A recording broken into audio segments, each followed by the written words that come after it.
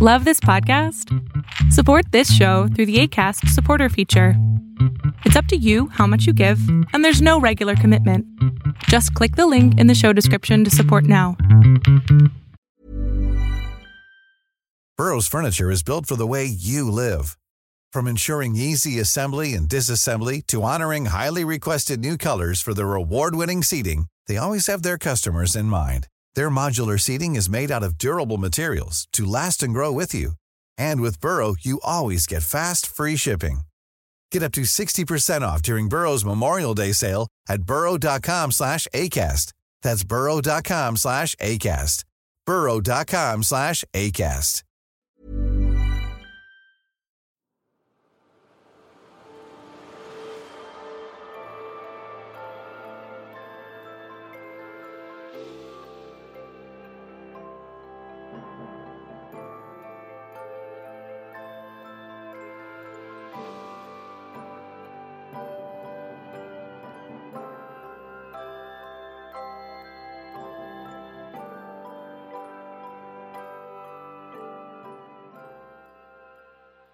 Hi there, and welcome back to Oof, Right in the Childhood. I'm Jen, and this is a podcast where I watch the Disney animated feature films in the order in which they were released, and react to them from a modern standpoint. I absolutely love Disney animated films. I grew up with them, and they have a special place in my heart. But as I've grown up, my eyes have been opened, and I'm starting to see the not-so-great messages that they inserted into my childhood. Today, I'll be talking about the second film from 1940, Fantasia. At first, I was going to say there are no words because I forgot there were words in this, so instead we'll call this Fantasia, Disney's first acid trip. This is probably the movie my father, a band director, and I disagree on most, in that he loves it and I just do not remember ever liking it one bit. It's my hope that, through a rewatch, I'll get a new appreciation for it, but I'm not holding my breath. But first, some history behind Fantasia. I'm going to do my best not to mispronounce a whole lot of names, but don't at me if I do. Also, as I've done the research for this film, there's a lot of history I didn't know, and it's my longest history portion yet. In fact, it's my longest episode yet, so sit down and get comfortable.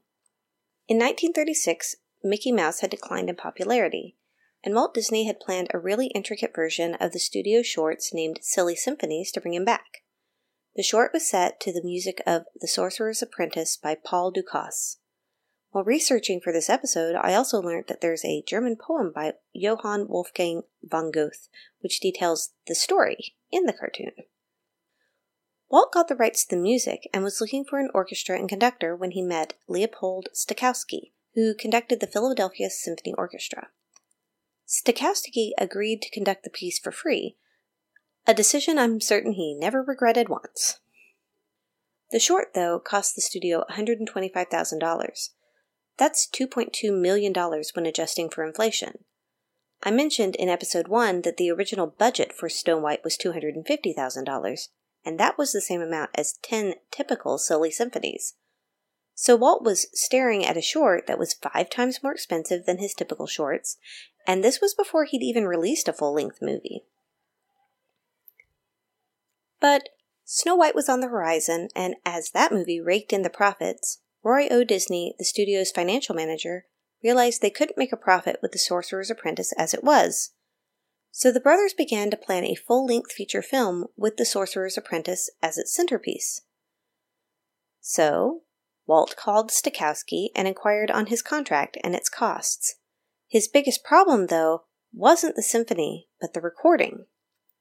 At the time that Fantasia was being released, theaters had a single speaker, usually placed behind the screen, and it gave the movie a thin sound that Walt didn't like.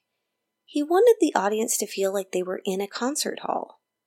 So he called RCA and asked them if they could help him with a multi-channel recording of the symphony. Their first attempt was with The Sorcerer's Apprentice, and it was terrible for the musicians. They couldn't hear each other, given the way that the recording was set up, and the overall balance went wrong. Eventually, Disney scrapped the idea for The Sorcerer's Apprentice and recorded it on a single track, but he wasn't quite done. When it came time for the recording sessions of the other 7 pieces of music, RCA tried again. In July of 1939, with $200,000 in equipment, that's $3.7 million in 2020, they placed 33 separate microphones throughout the orchestra and combined those microphones into 8 music tracks and a click track for animators to draw in rhythm with the music.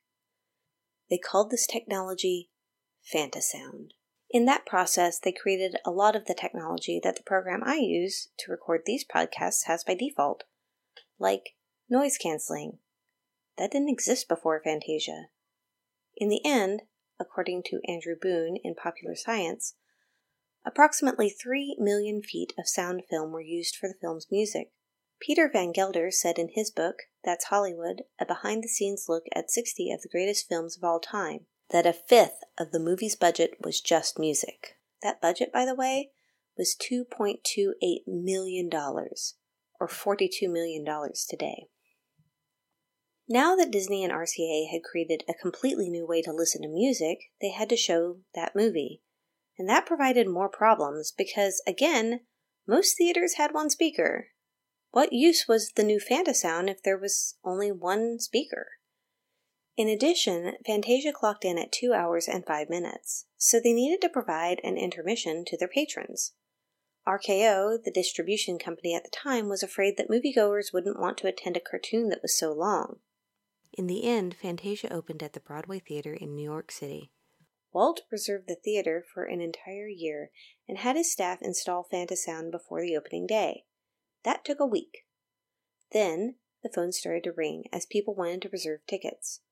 According to Neil Gabler in his biography of Walt Disney, they had to hire 8 additional telephone operators to keep up with the demand. In the end, Fantasia played the Broadway Theater for 57 total weeks, which included 49 consecutive weeks, and that made it the longest-running movie of the time. But Broadway wasn't the only place that would see Fantasia. Walt also organized a roadshow of 12 more theaters around the United States. Each of these theaters received a Fantasound setup and played the movie twice a day. They also brought in Disney-trained ushers to show patrons to their seats and gave them an illustrated program booklet. By the time the first run had finished, the Broadway Theater had made $300,000, or $5.2 million today, and the other 12 road shows had made a combined $1.3 million, or $22.8 million today. Which sounds great, until you realize it cost $85,000 to install Fantasound in a single theater, and that's $1.5 million today. And Walt had leased the theaters. So, the movie hadn't made any money? In fact, it had made negative money. Desperate to recoup his costs, Walt finally allowed RKO to distribute the film on their own terms. They cut it down to 1 hour and 20 minutes and released it to regular theaters in mono sound. The film has gone through several re-edits throughout the years, but in 1946, RKO restored most of the portions they cut and re-released it again at 1 hour 55 minutes. But it still hadn't turned a profit. If that wasn't enough, in 1955, they discovered that the original recordings had started to deteriorate. Quickly, they transferred the recordings over to a 3-channel recording to make sure as much as possible could be saved. Walt Disney died in 1966 without Fantasia ever making a profit. But that isn't the end. In 1969, Fantasia returned to theaters with a new ad campaign that focused on psychedelic imagery. And it is with this release that the film began to make a profit for the first time, 29 years after its original release. Unlike most of the Disney movies, there's no compiled number for how much money the movies made over its time. But when it was re-released for its 50th anniversary, coincidentally, when I saw it for the first time, that release alone brought in $25 million, or $49.3 million today. This podcast is sponsored by my patrons on Patreon. I love creating content for you, and becoming a patron on my Patreon helps me cover hosting fees and upgrade the equipment I use while allowing me to minimize ad time and promote small businesses. For as little as $5 a month, you can access an ad-free version of the podcast. For information on my Patreon, visit my website at oofmychildhood.com. Oof! Right in the Childhood is also sponsored by small businesses. Rather than using giant corporations who are paid by other giant corporations to place their ads in my podcast, I decided I'd rather small businesses have the opportunity to get their amazing products out to my listeners. And if you're listening to this right now, you know this ad spot could work for your small business. Head to oofmychildhood.com and click Sponsor an Episode to get information on the pricing structure and how it works. I'd love to tell my listeners about your amazing business.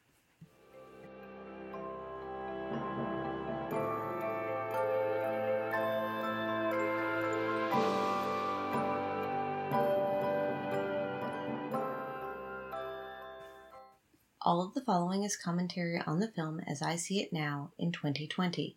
My views are not that of the Disney Company.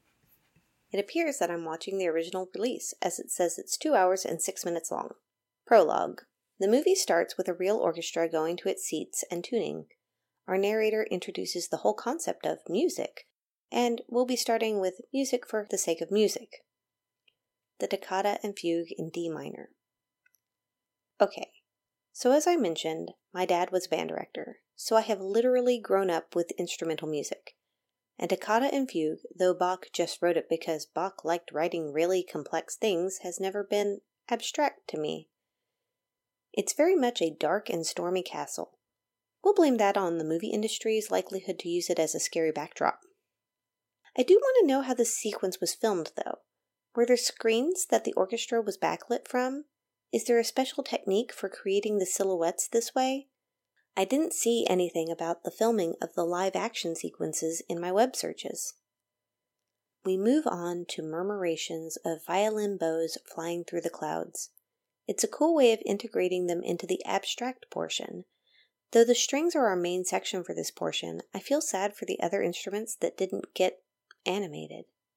Then we move to chemtrails in the clouds and furrowed fields and dizzying furrowed fields. And at one point we have a rock or cloud formation that's very similar to the shape of Triton's castle in The Little Mermaid. What's it called when something is reminiscent of another thing that was created decades later? Probably happenstance. The Nutcracker Suite. Our narrator talks about how Tchaikovsky hated the Nutcracker Suite.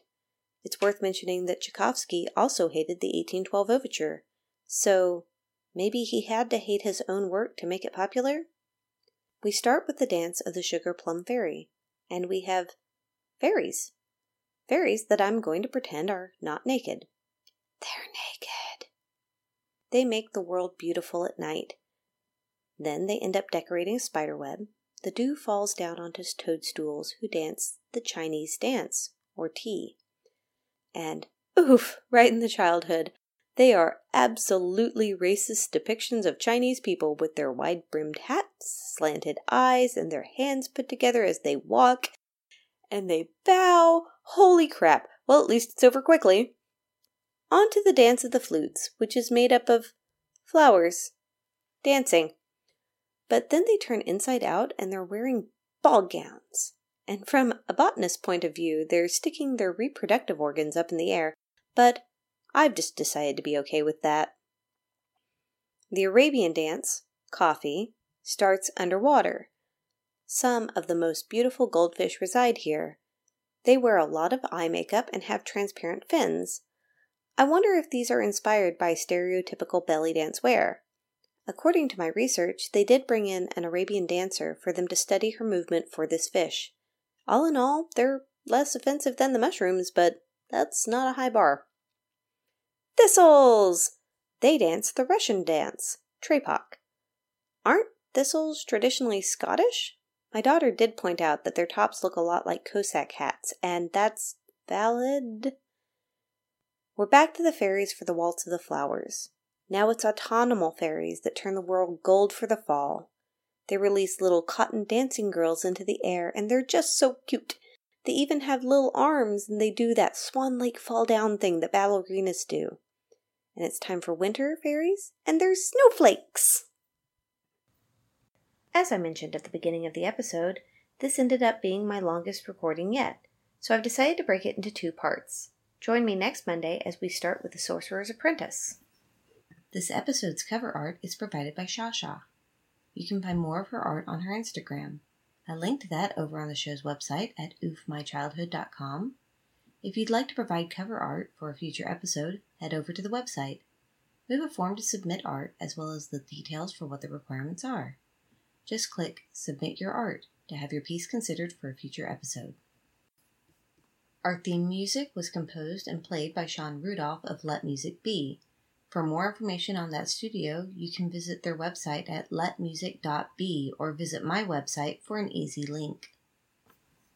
Transcripts are edited and finalized by Melissa Wilmot. You can find transcripts for each episode on my website, and if you check out my YouTube channel, I have captioned video versions of each episode as they're published. I do my best to provide YouTube videos and transcripts at the same time as the podcast is released. But if this one isn't up yet, you can always check on my website for an update and a link to the appropriate video. Thank you so much for joining me for Oof, Right in the Childhood. I hope you come back to discuss Disney through modern eyes. This podcast is written, recorded, and edited by me. I release a new episode every Monday through Apple Podcasts, Google Podcasts, Spotify, and many, many other podcatchers. If you liked this episode, please leave a rating and review wherever you're listening to the show. That helps people find the show. Also, join me on social media. You can search for Oof, Right in the Childhood on Facebook or Twitter, and my Twitter handle is oofmychildhood. You can also email me at oofmychildhood@gmail.com. I'd love to hear from you.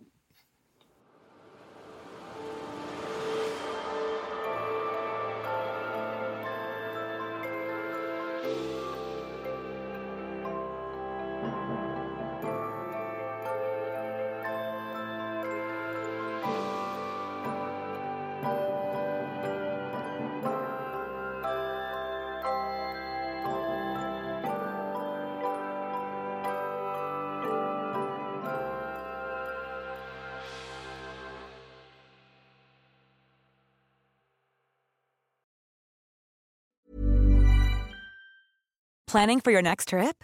Elevate your travel style with Quince. Quince has all the jet-setting essentials you'll want for your next getaway, like European linen, premium luggage options, buttery soft Italian leather bags, and so much more. And is all priced at 50 to 80% less than similar brands. Plus, Quince only works with factories that use safe and ethical manufacturing practices. Pack your bags with high-quality essentials you'll be wearing for vacations to come with Quince. Go to quince.com/pack for free shipping and 365-day returns.